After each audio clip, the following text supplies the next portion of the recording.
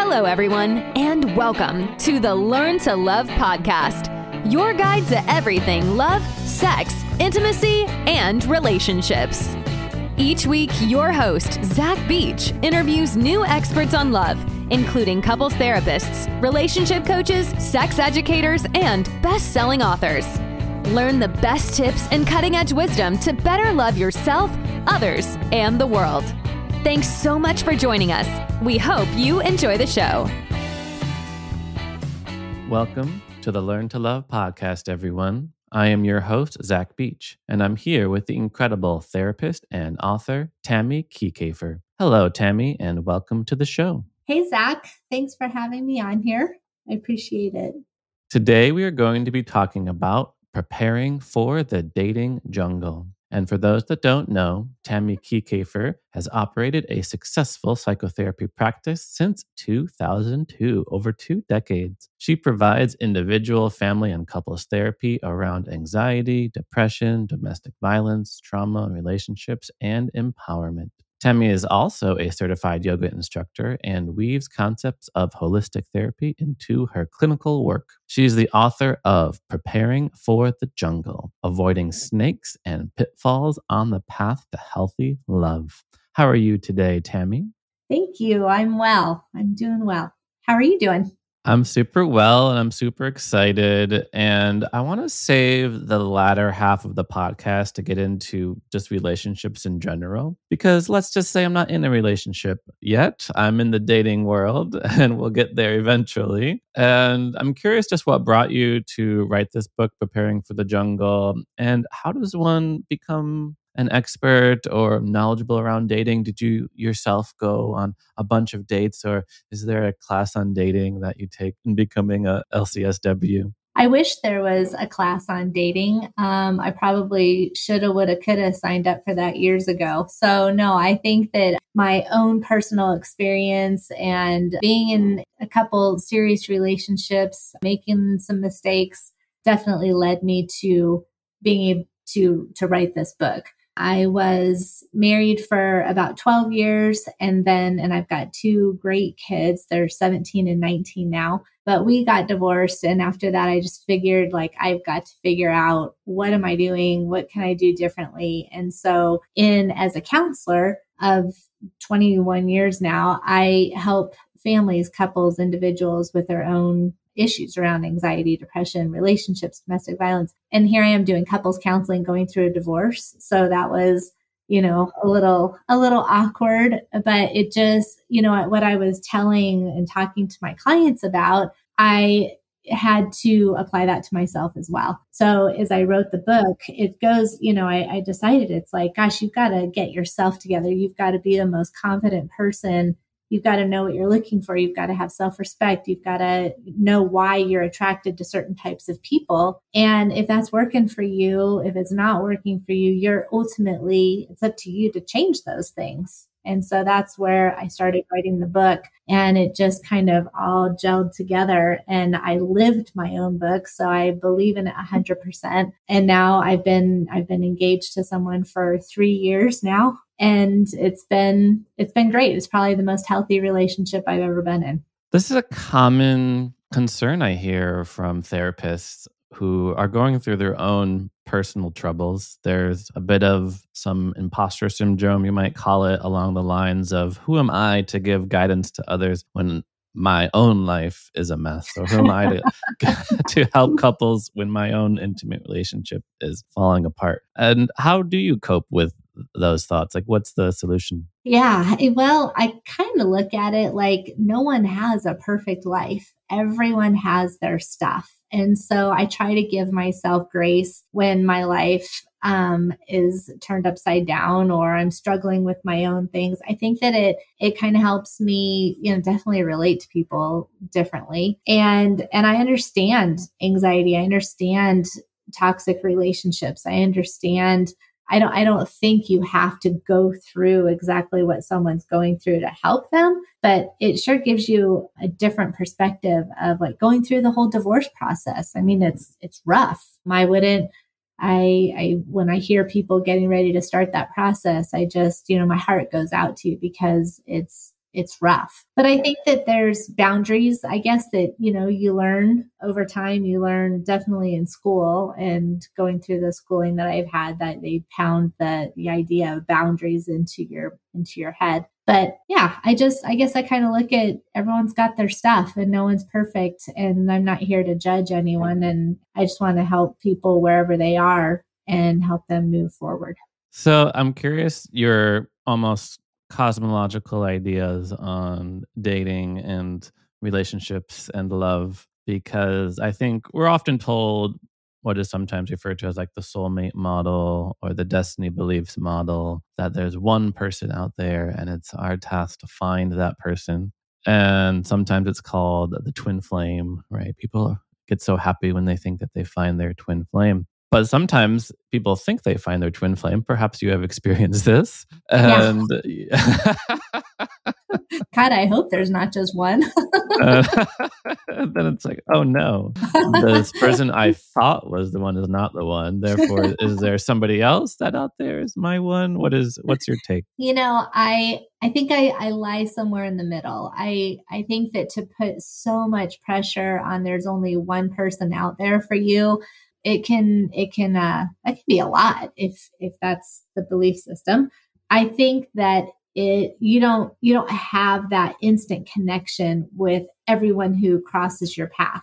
So I think that there is something special when somebody comes along and you just kind of, I think it's an internal feeling. It's like, maybe it's through the eye contact, maybe it's a behavior, I think that you can't plan when someone comes across your path and you just fall in love. But I think you've got to know also what it is that you're looking for. I think that it's an energy that we put out there when you're in a space of maybe your confidence is in the tank and you don't really know what you're looking for. And just blindly, you're like, I don't know, maybe I'll choose you. I think that there's an energy out there of desperation of, I just need someone. And maybe a bad relationship is better than no relationship. That type of energy, I think you're going to probably attract someone who's in a similar space. And that is probably setting yourself for a not so healthy relationship.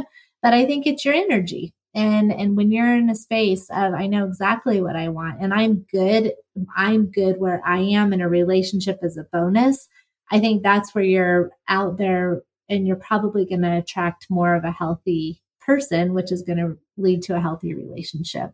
So is there one person? No, but I think that there's kind of you've got to know what you're looking for. And then there's energy out there that kind of leads you to that person. I totally agree with you that we do put an energy out there and that energy attracts other people of a similar energy. And I'm curious your thoughts about how much of that energy is unconscious. I recently picked up Terry Real's new book called Us, and he says we all marry our unfinished business. This is a common thing I hear from couples therapists, that we don't choose a partner based on sexual attraction or because they're funny or attractive or smart, but because of how they resemble our parents or because of how much they stir our childhood wounds or are going to stir up our childhood wounds. So I'm curious your take on this basic idea that we do unconsciously choose a partner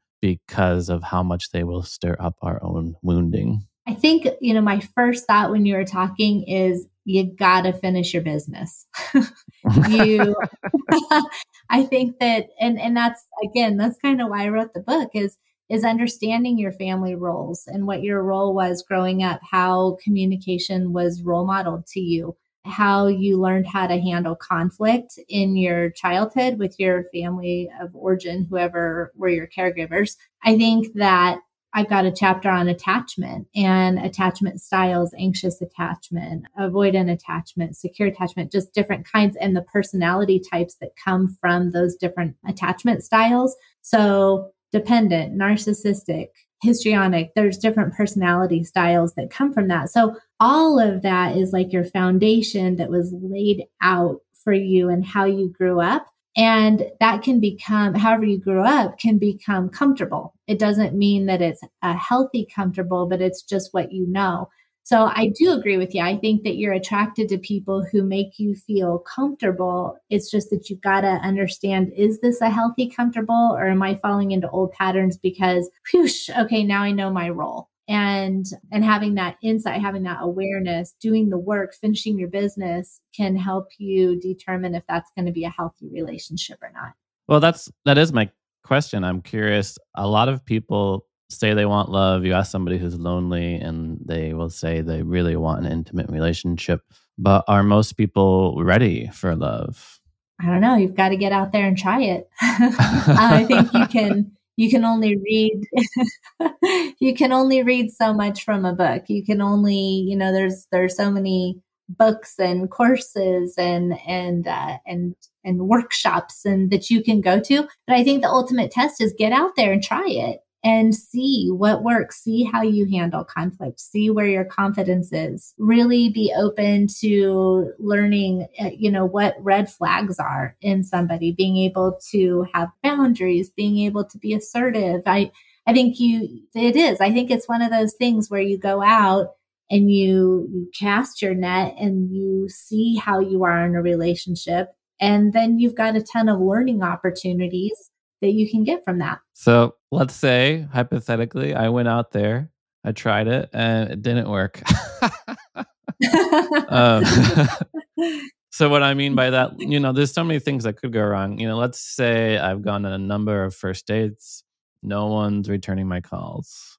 That's one option. Another option is I'm going on a number of dates, and I think there's that phrase, I don't want to butcher it because it's important, that the odds are good, but the goods are odd. So, and what I mean by that is a lot of people, they go on dates and they conclude there's nobody good out there, right? All men are just jerk sleaze bags, or all women are just crazy. And there's that conclusion, right? I feel like those are the two fundamental conclusions. Something's wrong with me, or something is wrong with everyone else. So Right. you say I got to go out there and try it. I tried it. I hate dating. I never want to do it again. What's the next step? Well, I think that there's, looking at maybe the platforms. If you're going out and it's online dating, I think online dating can be good because it gives you a very much more wide variety of potential people.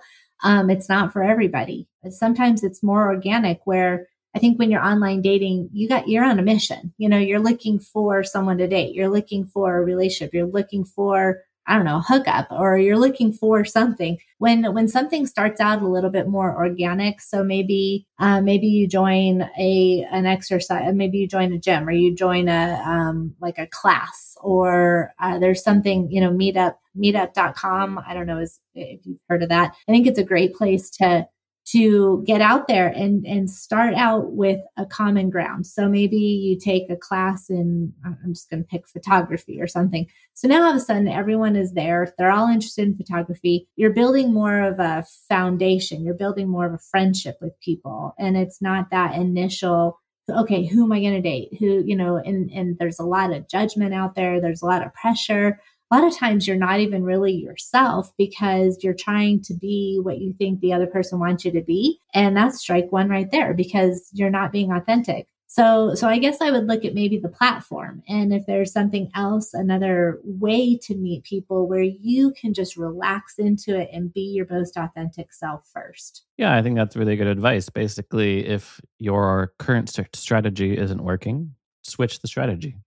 Yeah. Yeah. And find another way of going about it. So I'm curious why you call the dating world a jungle. And along the same lines, what are the metaphors in this case? Like, what are the snakes in this case? And when I think about a jungle, I'm debating about, do I need a map, or do I need a really strong machete to carve my own path? I think both.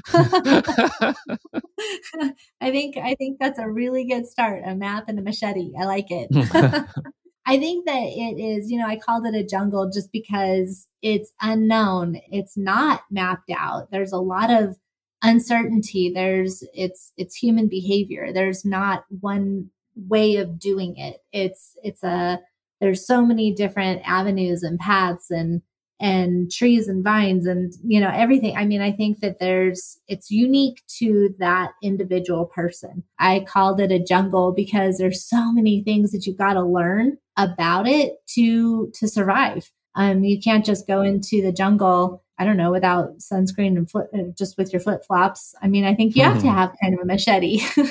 You've got to be prepared because you need to know who you are internally. You need to know, who am I in a relationship? When I go out there and I'm going to enter the dating world, who am I? And what are my strengths? What are my weaknesses? What are things what am I looking for? It's interesting. I was thinking about the snakes, and I think there's an external and there's an internal. So the external is people who could be out there that might take advantage of you, people who maybe you're looking for something, two different things. But there's an internal sense too. It's your own snakes and pitfalls. It's your own internal dialogue. It's your own, are you self-deprecating? Do you have self-respect because you have low confidence or you don't know your self-worth?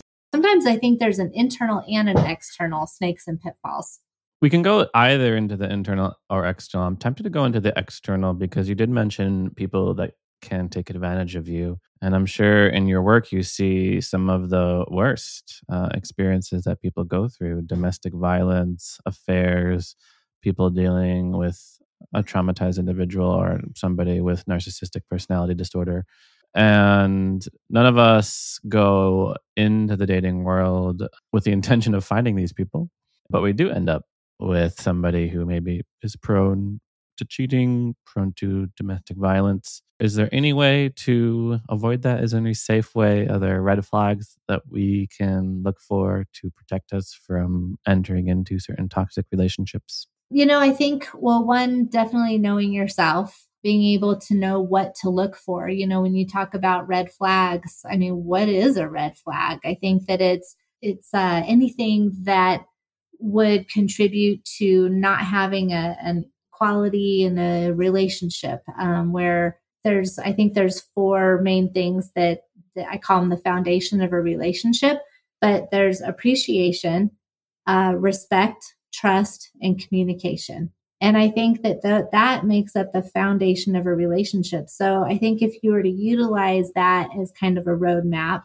am I with someone who's respecting me? Am I with someone who's appreciating me? Am I with someone who, trust is important. It's not just trust in the cheating part, but it's trust. Like, are you creating a trusting atmosphere? Can I be open and honest with you? Can I trust that you're going to follow through? Can I trust that you're going to show up in the relationship like I need you to? And then communication is huge, just being able to have validation and resolve conflict. And so I don't know, I guess you utilizing those four aspects, I think, could be really important when you go out and you're trying to assess if it's a healthy relationship. The other thing I think is time. People who rush into a relationship, I always feel like that first 6 months of a relationship, like everyone's on their best behavior and no one's really like causing waves or speaking, it's like, I can tell that 6-month mark in a relationship, it's like the first little fight. You're seeing them in a different light. And I think, people who rush into a relationship, it's just a little more risky because you just don't know who that person is. You got to see them in all kinds of different settings. So a longer vetting process, you might say. I believe that's huge. Yeah. Because you want to see them like with their friends or with their family or on their bad day or when they're in traffic or when they didn't get a promotion they thought they were going to, or I don't know, they bought something and they have to return it or they got bad service somewhere. I mean, you want to see people in all kinds of different situations to see like, how's that person going to react with other people? Then also, how's that person going to react with me? Because pretty soon you're going to be that person. So I really like the 4 things that you mentioned to help create a foundation of a healthy relationship. And I have the acronym for you. It's CART, like a grocery cart. It carries your relationship. So we have communication, appreciation, respect, and trust. Oh, I might steal that from you. Feel free. No worries. I love that. So I'm curious more. I'd love to hear more about how we establish that foundation or have that as our foundation. And I'm almost wondering if we should make that explicit, the first, second, or third date. Hey, I'm starting to like you. I want to make sure that we can create a foundation of these four things. Or are there other perhaps tests we might do? Leave $20 out on the coffee table as we have them wait. Like, see if the trust is there. That's funny, little tests like that. It's interesting. It's funny that you just said that, like on your second or third date. I've had clients who actually write down their little checklist and keep it in their purse or their wallet. And they'll whip that out in a first or second date and go, all right, here's the deal. Here's what I need in a relationship. Check, check, check. it's like I want to ask you. They don't want to waste time with the gamey stuff. But yeah, I think that defining these areas first is really important. What does respect look like to you? Here's what it looks like to me. When's the time that your sense of trust was compromised, and how did you handle it, and what did you learn from it? I mean, it is. I think that asking these questions and talking about how do you define these, what does it look like, and what are your strengths and weaknesses?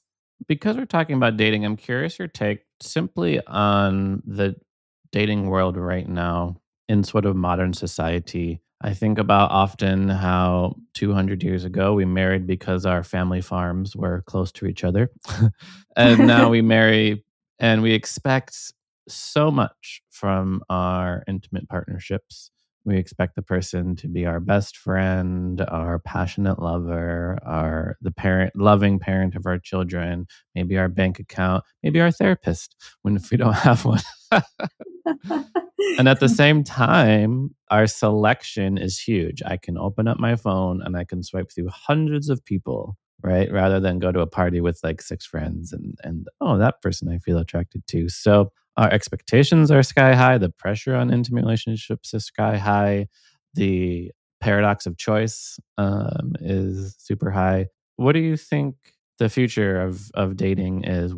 How do you recommend people navigate these changing circumstances? You bring up a lot of really good points. I think, first, you've got to know yourself. You've got to do your work. You've got to get your business tidied up. You've got to, I just think that is so important, because who you are going out into the dating world is what you're going to attract.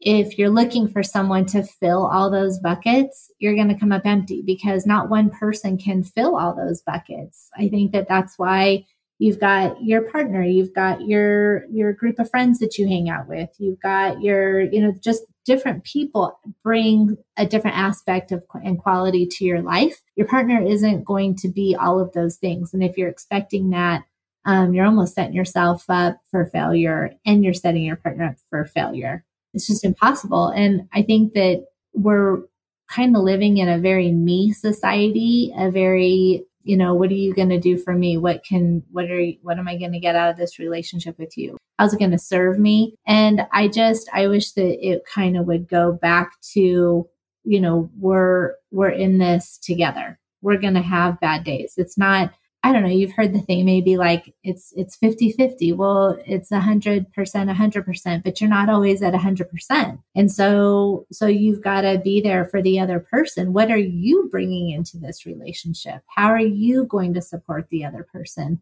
And again, gosh, there's no perfect relationship. And so I even find it in my own relationship, when he does something, I don't know, that just irritates me or whatever, I can react to it instead of stepping back and just thinking, okay, where is he coming from? What is he trying to explain to me? What am I missing? I need to step back and just listen.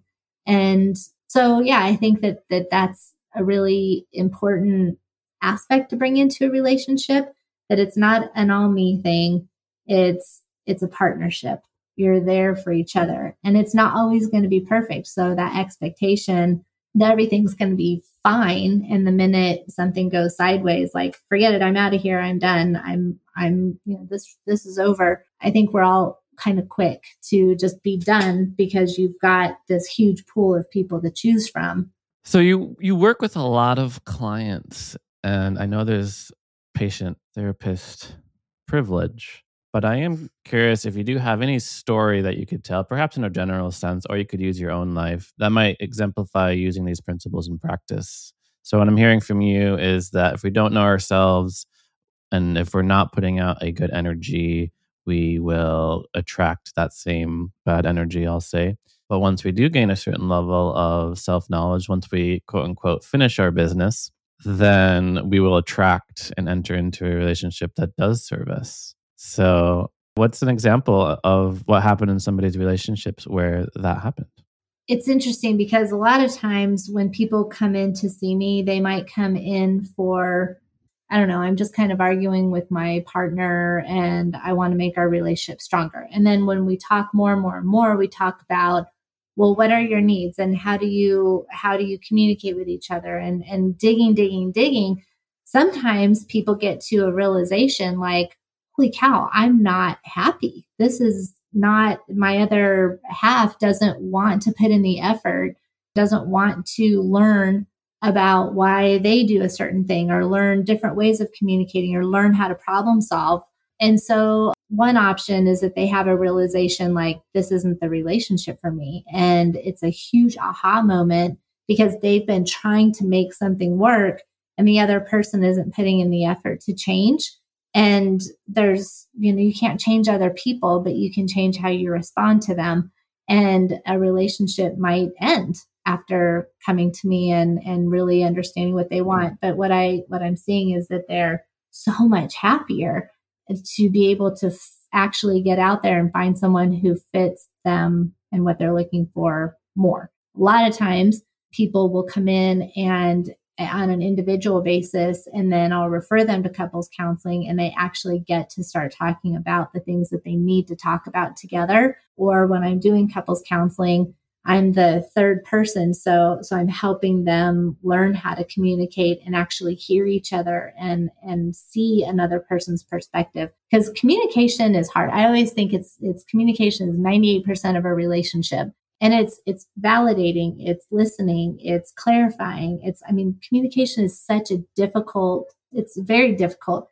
The chances of us miscommunicating are so much higher than the chances of us having a dialogue and knowing exactly what the other person was thinking. And so a lot of times when you can just get people communicating, their relationship improves so much because they're on the same page. I say this kind of facetiously, but when you help a client realize that their partnership isn't serving them, do you get hate mail from their now ex-partners saying that you ruined their relationship? Oh, to be honest with you, there's been times when I'm nervous to walk out into the parking lot after work sometimes, but I've never run into that before. I used to run domestic violence groups that were people who were court ordered to come to groups. I had a men's group and a women's group. And it was the same kind of thing where these people, men and women, would come in and they would get so much healthier. And they would realize like this relationship isn't working if the other person doesn't also step up and do a lot of internal self-reflection. And so I would be nervous about that sometimes, but I haven't ever had to experience that. I think that I try to encourage people to handle situations like that with compassion as much as they possibly can.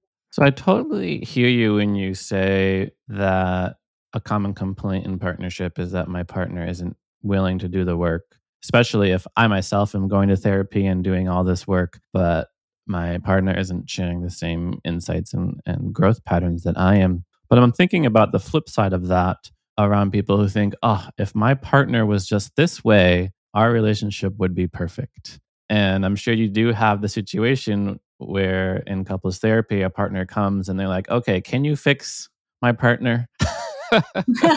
they don't know how to communicate. They don't do this. They're totally unable to see this perfectly objective reality that I'm speaking to. How have you seen that partners almost abdicate themselves of blame and responsibility by blaming the other person? I think it's human nature to think we're right. When you believe something and you see something so clearly in your mind, your perception is your reality. And if your perception is indicating one thing, then it's like, well, why can't you just see where I'm coming from? Because if you could, clearly you'd agree with me and everything would be okay. So I think that there's that part where, yeah, you've got your perception, but the other person also has their perception. And you can't talk about both perceptions at the same exact time, because then the defenses go up and no one is really hearing anyone. You're just thinking about what you're going to say next, or why the other person is so wrong. So I encourage people to, it's one at a time. One person has to go first. And especially when there's a lot of interrupting and a lot of like blaming and pointing fingers. Sometimes I'll even, when I was in the office, I'll have like a coaster or something that people have to hold. And if you're holding the coaster, then you're the one that gets to talk. And I mean, it gets down to something like that because there's just so much defensiveness and anger and like, you're not hearing me. So then it's about understanding. This is the power, the magic of validation, is when you're talking and saying like a situation, I'm so frustrated because I come home and the dishes are in the sink and there's clothes all over the place. And I'm so frustrated that you're not picking up your stuff. And if the other person goes, oh, really? Well, you should go look at this because you never do that. And then it just gets to this you thing. Instead, I'll try to be that third person and demonstrate validation of, okay, what did you just hear that person say? Well, I heard them say that they're mad because I never put gas in the car. And I'm like, well, ask them. And then the other person says, I don't care about the gas in the car. I said I'm frustrated about the dishes and the clothes. And so then the other person says, okay, I hear you that you're frustrated about the dishes and the clothes. Well, then we can come back to that foundation of a relationship, because it's not so much the dishes and the clothes. It's, I don't feel respected. I don't feel appreciated. I feel like you think I'm your maid and I'm going to clean up after you. And that doesn't make me feel like we have a partnership. So it's kind of layers. It's one, hearing each other and then anchoring it down to that foundational aspect. And then now we're getting into the meat of it. How else can you show appreciation and respect to each other? So often in workshops, I have a talking stick. And what I hear from you is you have a talking coaster in the session. I do. Whatever it is. Yeah. Or now that I'm doing a lot of Zoom sessions, it's like, okay, find something around you and hold on to it. Yeah, I think it is. And you don't realize how often, some people don't realize how often they interrupt each other. And it's just like, holy cow, you guys have to like stop. No one's even hearing each other. No wonder you're so frustrated. Yeah, I'd love to hear more about those relationship skills that you have found are so key for intimacy. What I'm hearing from you is listening, also validation. And what else are some really useful skills that we can cultivate to better our partnerships? I think it is, really those four aspects. In fact, I've got a diagram that I use. There's 4 squares, and then in the middle is the intimacy. The 4 squares: communication, appreciation, respect, and trust. Card. Love that. If those are important in any kind of relationship, whether it's a neighbor, a coworker, colleague, partner, a family member, whatever. Those 4 aspects are important. When you get into a romantic relationship, intimacy, and not just the sex part, but intimacy like sitting next to each other on the couch, holding hands, kiss before bed, saying I love you. There's so many layers of intimacy, but intimacy is what sets a romantic relation apart from just being a buddy. And what I see is that when any of those 4 aspects are compromised, intimacy can be the first thing to go out of a relationship. And oftentimes it can be the last thing to come back, because it requires so much of a vulnerability. And when those areas, communication, appreciation, respect, and trust, when they are compromised, you're going to throw your defenses up. You're going to throw your guard up. And when you're guarded, you can't be vulnerable. Yeah, so intimacy is that canary in the coal mine. If it's the first thing to go, indicative that there's work to be done. Definitely. Would you say that 2 people who are essentially committed to doing the work can be in a happy partnership? If I took 2 random people off the street and they were committed to growing, learning these skills, that they could be together? I think there's a chemistry. You've got to have chemistry also with somebody. It reminds me of that show, isn't it? It's called Love is Blind. I haven't actually watched it, but I've heard a lot about it, where, they're talking to someone and they're trying to, or any of those dating reality shows or something. I don't think that you, just because you're willing to work on a relationship, are meant to be together. I think there has to be chemistry also. And that's why it's so unique and special. It's not like you just fall in love with everyone who crosses your path. There's certain people, going back to the twin flame idea, there's certain people who you're going to have more of a connection with. So yeah, I think that maybe two people that have the same interest of building a good friendship could be friends, but that intimate quality, it's special. It's unique. Yeah, I'm curious how you account for the wide variation of people and the relationships that they form. And what I mean by that is I also think physical intimacy is really key to a relationship. Everything from hand holding to hugging before you go out the door to kissing each other goodnight.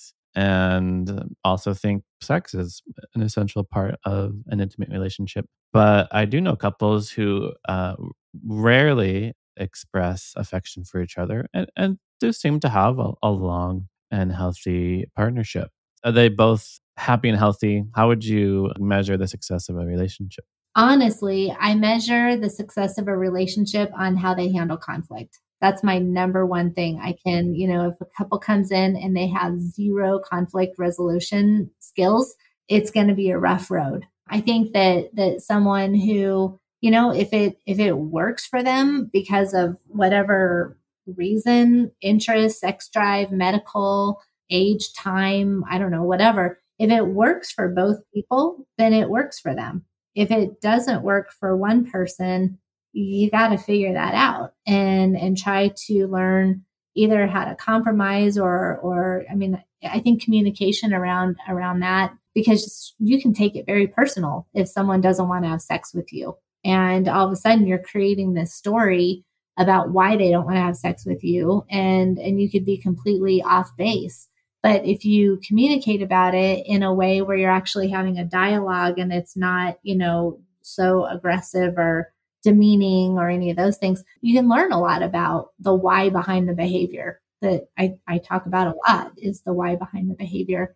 So I think that every couple is so unique because every person is unique. And so I guess when someone comes in my office, I do a lot of listening first, just to find out, like, okay, where are you? And then that's our starting place. So I'm hearing that conflict resolution is really important. And I'm wondering the best way to resolve conflicts. Let's say we argue all the time about money, for example. I'm also thinking about some of the research that Gottman has shown that 50% of arguments will never be resolved. And they'll find couples arguing about the same thing 30 years later. So I'm curious, what's the best tools for conflict resolution? I go back to communication. I think that how do people handle conflict? Some people stuff everything under the rug and then it builds and builds and builds and it blows up, and then they avoid it and then they stuff it back under the rug and then it builds and they get into this cyclical pattern. Some people are conflict avoidant and they just dismiss everything. I think that when you've got unresolved issues out there, those add up and they create resentment, and resentment is going to kill a relationship. So I think that that's a huge problem, is that people don't go back in and resolve their conflict. And resolution doesn't mean we're going to come to an agreement. It means that you're coming to an understanding, and an understanding of where the other person is and what that triggered for them in their past that made them feel upset or sad or rejected or abandoned or whatever those deep-seated feelings are. That is so important. I'm just going to say it again. Unresolved issues build up, cause resentment, and will kill your relationship. And I also love that you said the point is not to come to an agreement, but to come to an understanding. Did I get that right? Yes. Wonderful. 100%. Well, thank you so much, Tami Kiekhaefer, for coming on to the show. But I do have to finish by asking you the question I love to ask all of my guests, which is, what do you wish everyone knew about love? Oh, everyone, let's see. I think having patience, understanding, and compassion. I mean, I think that if you enter into a relationship with patience, with yourself, with the other person, with an ability to understand where people are coming from, and having compassion to people's differences, I don't think you can go wrong. We have 3 more qualities we have to add now: patience, understanding, and compassion. Wonderful. Thank you so much, Tami Kiekhaefer, the author of Preparing for the Jungle, Avoiding Snakes and Pitfalls on the Path to Healthy Love. For our listeners who want to learn more about you, how can they find you? My website is the best place to go. It's healthyhealing.net. And I've got a bunch of articles and blogs, and I've got how to purchase the book. It's just on Amazon. This book is also an online course where I walk you through things, every single module. There's videos, there's a workbook that goes with it. It's if you want to dig in a little bit deeper to your personal situation.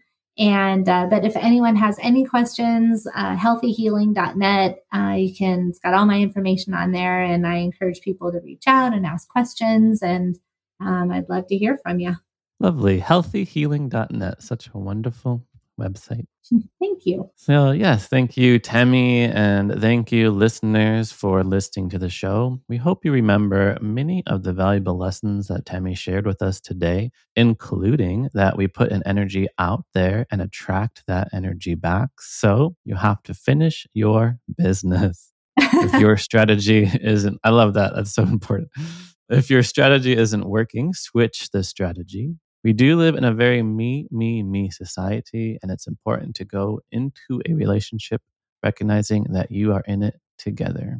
We can't talk at the same time. We have to listen, validate, and empathize too. And it's important to create a foundation of appreciation, respect, trust, communication, and 3 more extra points: patience, understanding, and compassion. And how you handle conflict is the biggest concern of your relationship, and communication is the solution. If you want to learn more about me, you can go to zachbeach.com and learn more about the show at theheartcenter.com. Thanks again, Tami. Thank you. Thanks again for listening to the Learn to Love podcast. To learn more about the show and your host, head over to zachbeach.com or theheartcenter.com. You can also follow Zach on Facebook, Twitter, and Instagram.